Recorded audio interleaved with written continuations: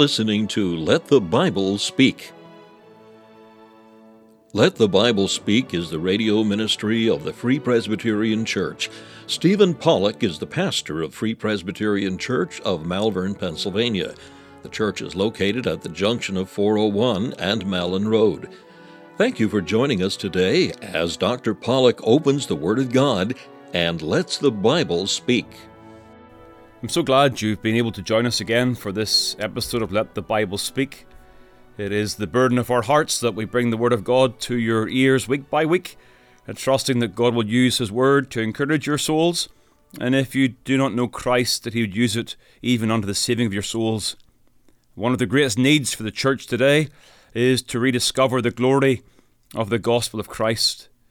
Churches have allowed themselves to be distracted with all manner of social endeavour and all manner of false teaching, and it is the burden of this programme, and it is the burden of the Lord, that the glory of the gospel would be treasured in the hearts of every child of God.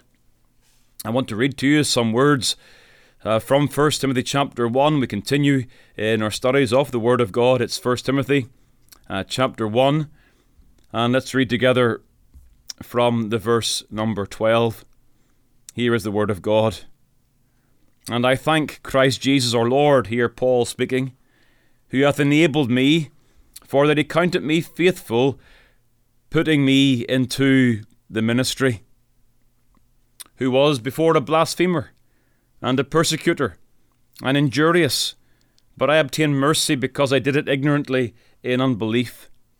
And the grace of our Lord was exceeding abundant with faith and love, which is in Christ Jesus. This is a faithful saying, and worthy of all acceptation, that Christ Jesus came into the world to save sinners, of whom I am chief. Howbeit for this cause I obtained mercy, that in me first Jesus Christ might show forth all longsuffering, for a pattern to them which should hereafter believe on Him to life everlasting. Now unto the King eternal, immortal, invisible, the only wise God, be honour and glory for ever and ever. Amen. Let's bow together in a word of prayer. Almighty God, we thank You for the gospel, the good news of our Lord and Saviour, Jesus Christ. As we contemplate these verses today, may You work in our hearts that we would treasure the great privilege of knowing and being able to proclaim the gospel of Jesus Christ. Bless the word to our hearts today, we ask in Jesus' name. Amen. It is the great need for the church today to rediscover the glory of the gospel. In that regard, false teaching is so tremendously dangerous. Paul, in this opening chapter to Timothy, has been highlighting the danger of false teaching. Those who are swerving away, erring from the truth of God.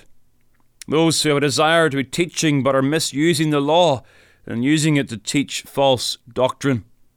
Paul returns to false doctrine in verse number 18 of this first chapter. He charges Timothy that he would war a good warfare, that he would hold faith and a good conscience, which some false teachers have put away and have made shipwreck. He gives those words of counsel at the end of this chapter.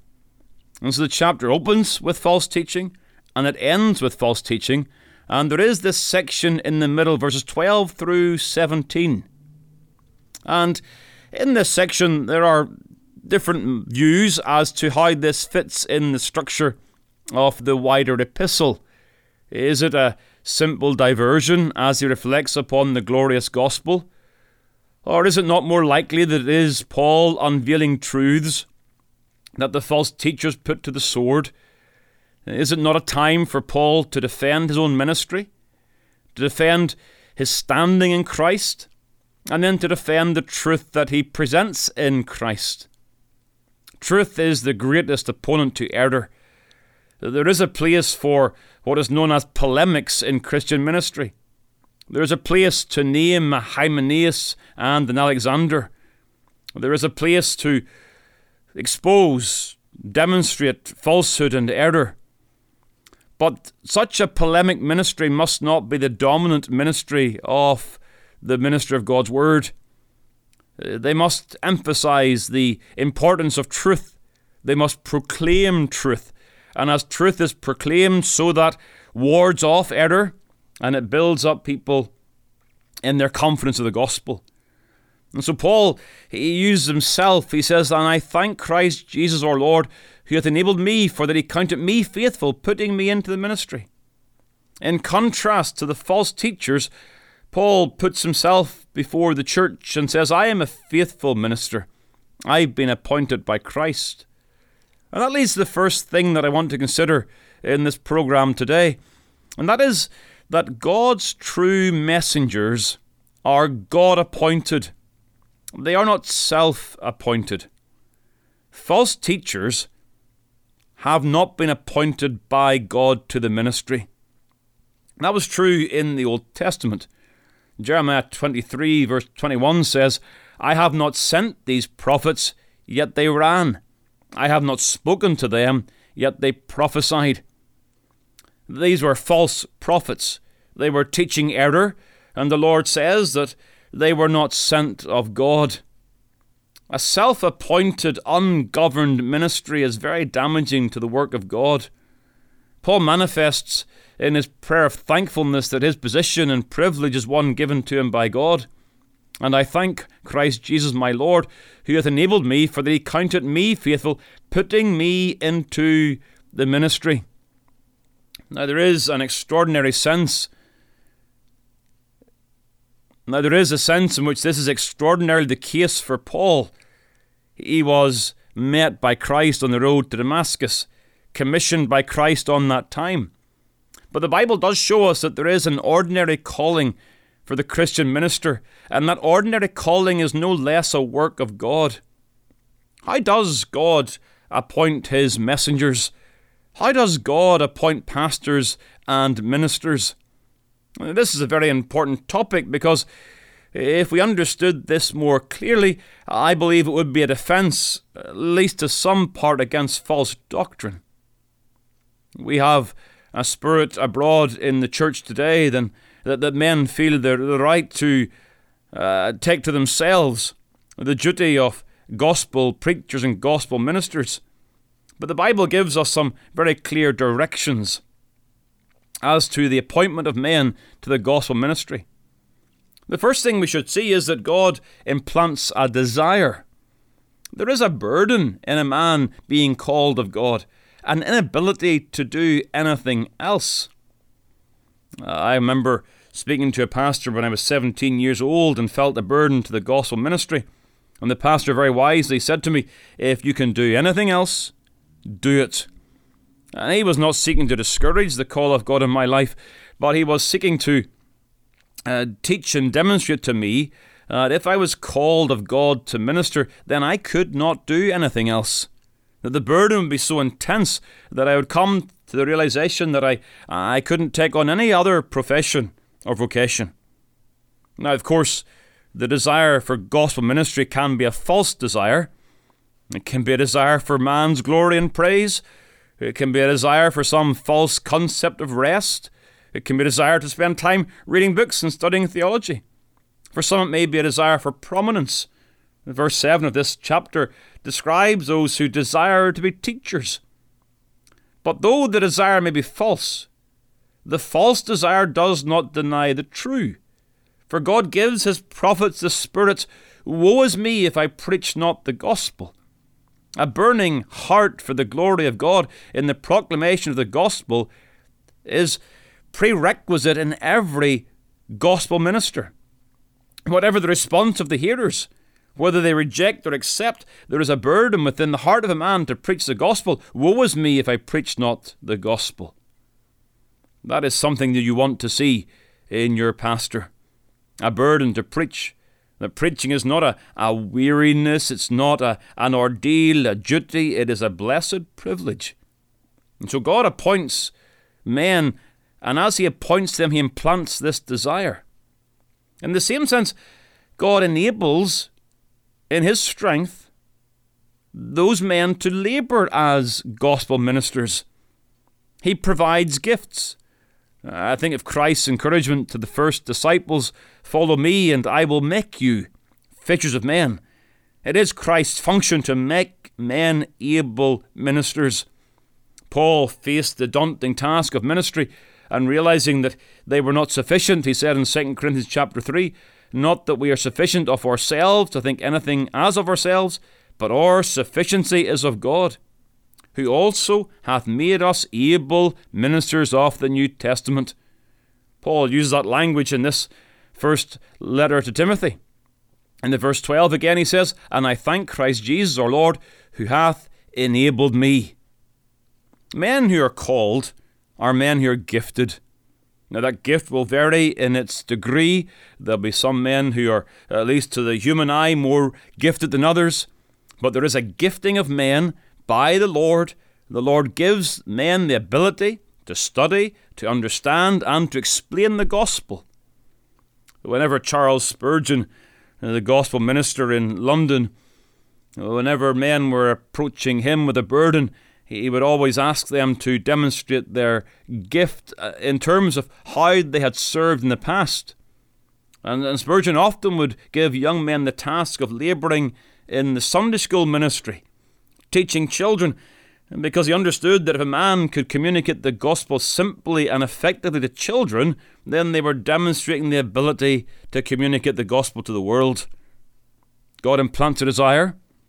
God enables that implanted desire to function into a fruitful ministry. And God, He uses the church to confirm that call and to confirm that gift. 1 Timothy chapter 4 and the verse 14, Paul says to Timothy, "Neglect not the gift that is in thee." There's the gift, given thee by prophecy, with the laying on of the hands of the presbytery. And that word presbytery refers to the elders. It indicates the function of church leaders in appointing men, confirming their call and confirming their gift. We will see later on in 1 Timothy chapter 3 that there are various qualifications that are given for those who would labour as leaders in the work of God. And so the church is used to confirm a man's character and a man's giftedness. Even Paul and Barnabas in Acts chapter 13, they were sent and set apart by the church for that ministry. And so God's true messengers are God-appointed. They are not self-appointed. And one of the marks of a false teacher is that they appoint themselves to their ministry. But let me encourage you. Pray that God would raise up such men in our day. Pray that God would put within men's hearts a burden to preach the gospel, a fire that no man can put out, that they be so convicted of the truth of the gospel that nothing will stop them proclaiming Christ to a lost world. It is my burden that the ministry of the gospel would always be seen as a calling of God, not simply another occupation for men to take upon themselves. God's true ministers are God-appointed. And secondly today, God's true message is God-exalting.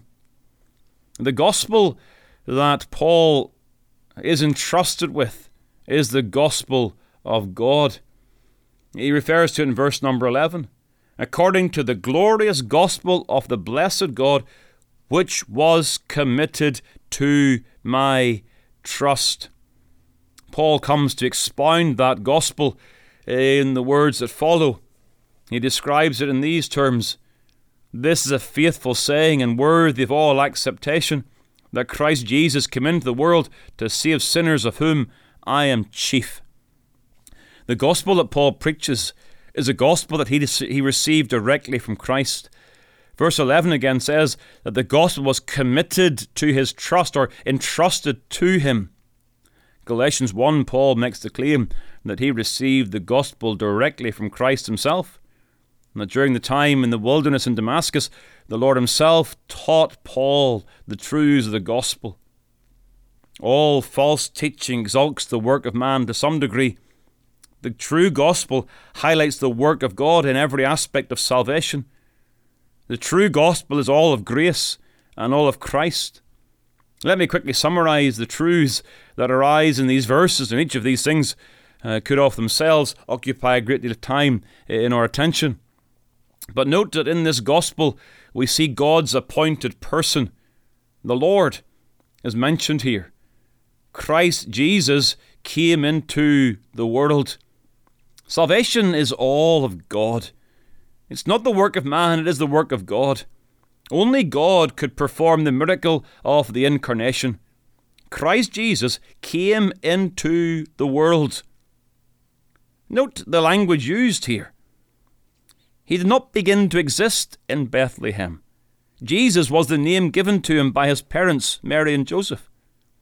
They were told to call him Jesus by the angel. And his name Jesus meant that he came as a Saviour. But Jesus, in his humanity, is born in Bethlehem. But as the Messiah, he is the Son of God who came into the world on the occasion of the incarnation. The Son of God is eternal, and the Son of God took to himself a true humanity through the miracle of the virgin birth, as Jesus Christ is conceived in the womb of the Virgin Mary. Only God can perform that miracle. Salvation is all of God. And Christ Jesus came that he would die. He came to die on the cross for sinners. And only God could work out that transaction whereby sin is dealt with in the cross so that sinners can be forgiven justly, fairly, as the punishment of their sin is placed upon Christ.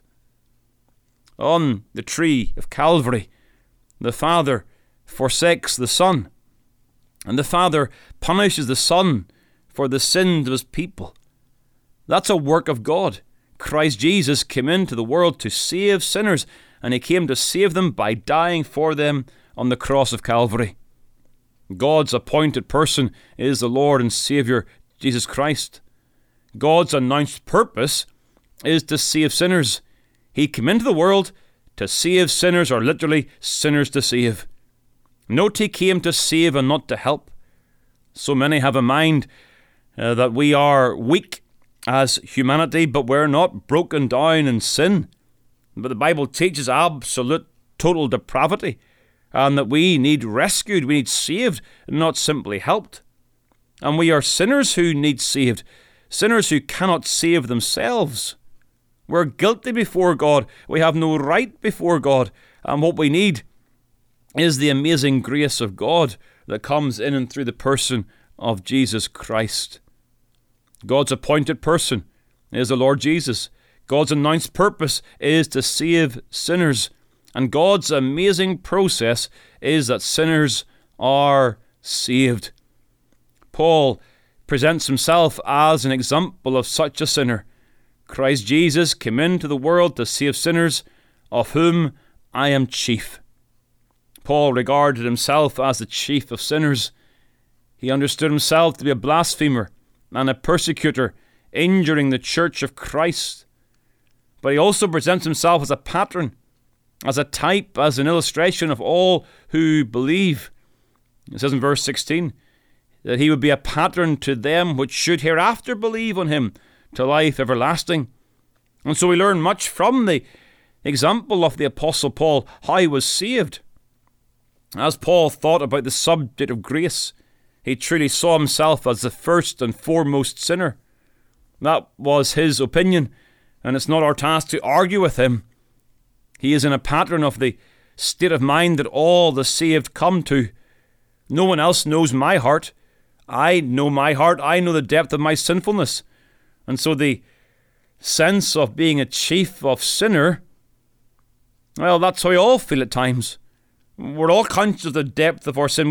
We know ourselves more than we know others. But of course, Paul's sins were of a particular magnitude. He was one who had much light in the Word of God and sinned greatly.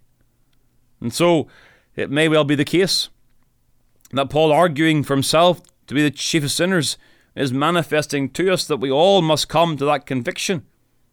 Verse 15 says, "This is a faithful saying and worthy of all acceptation, that Christ Jesus came into the world to save sinners, of whom I am chief."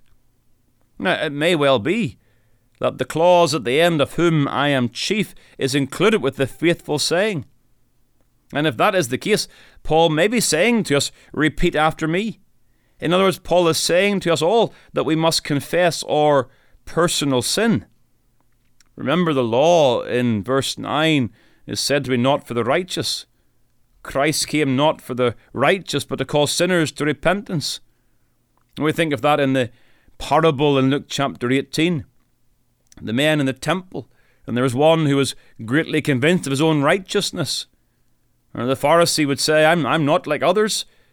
But the tax collector, the publican, they knew they were the chief of sinners. And even that publican would pray to God, have mercy on me, literally the sinner, the chief sinner.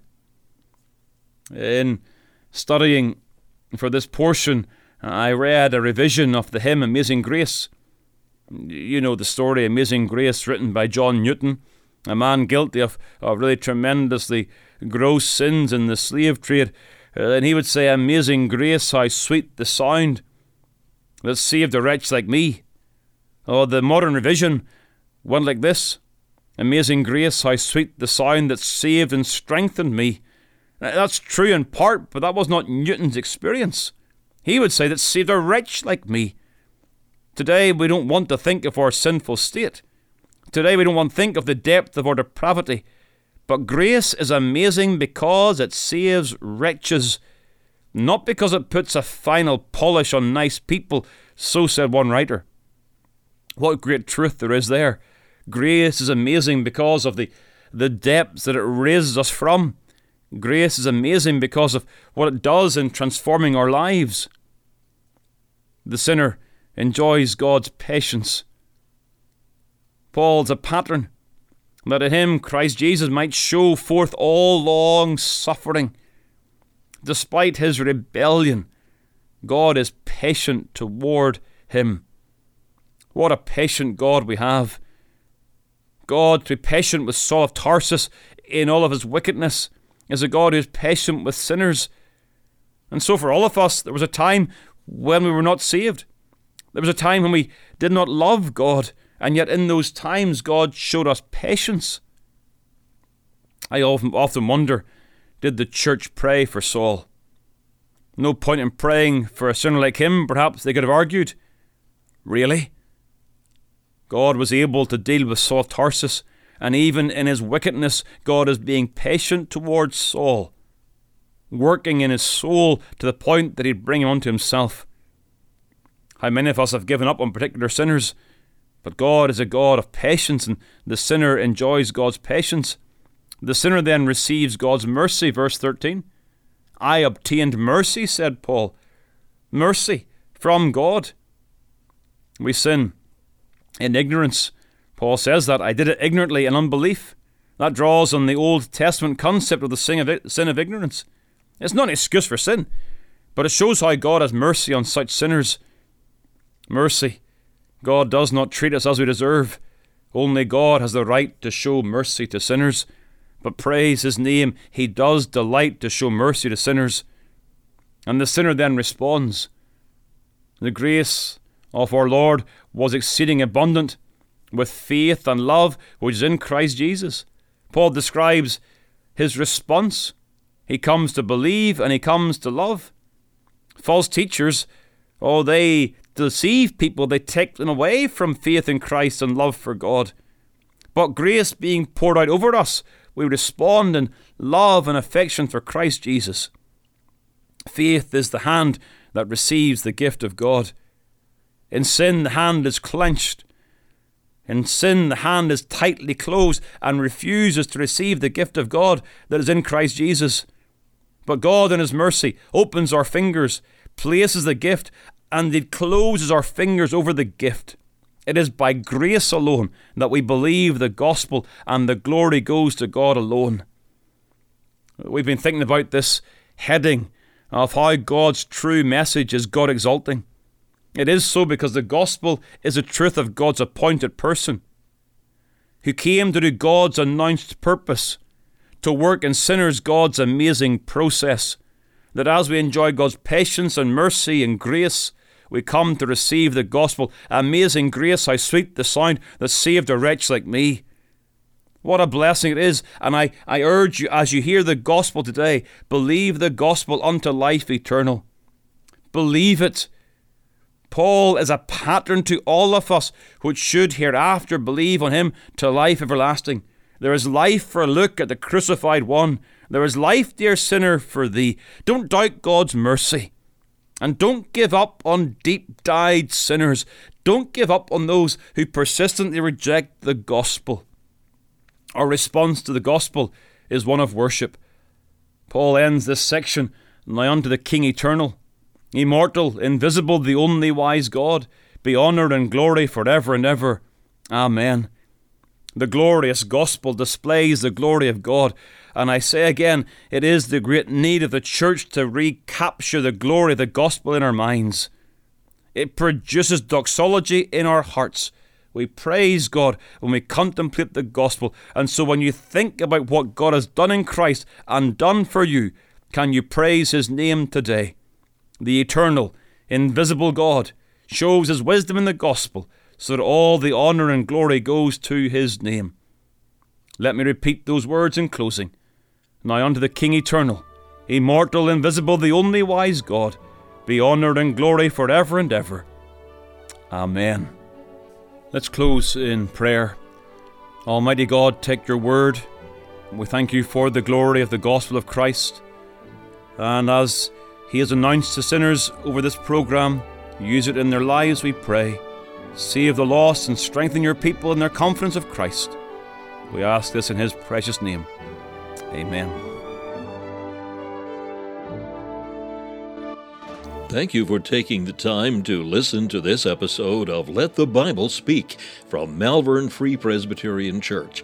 If you'd like more information about the gospel or the church, please call 610-993-3170 or email malvernfpc@yahoo.com. We extend an invitation to all to join us as we worship the Lord each week. You will be made very welcome. The church is situated at 80 Malin Road, Malvern, Pennsylvania, at the junction of 401 and Malin Road. We meet for worship on the Lord's Day at 11 a.m. and 6 p.m. A Bible study and prayer meeting is also held on Wednesday evening at 7 p.m. We preach Christ crucified.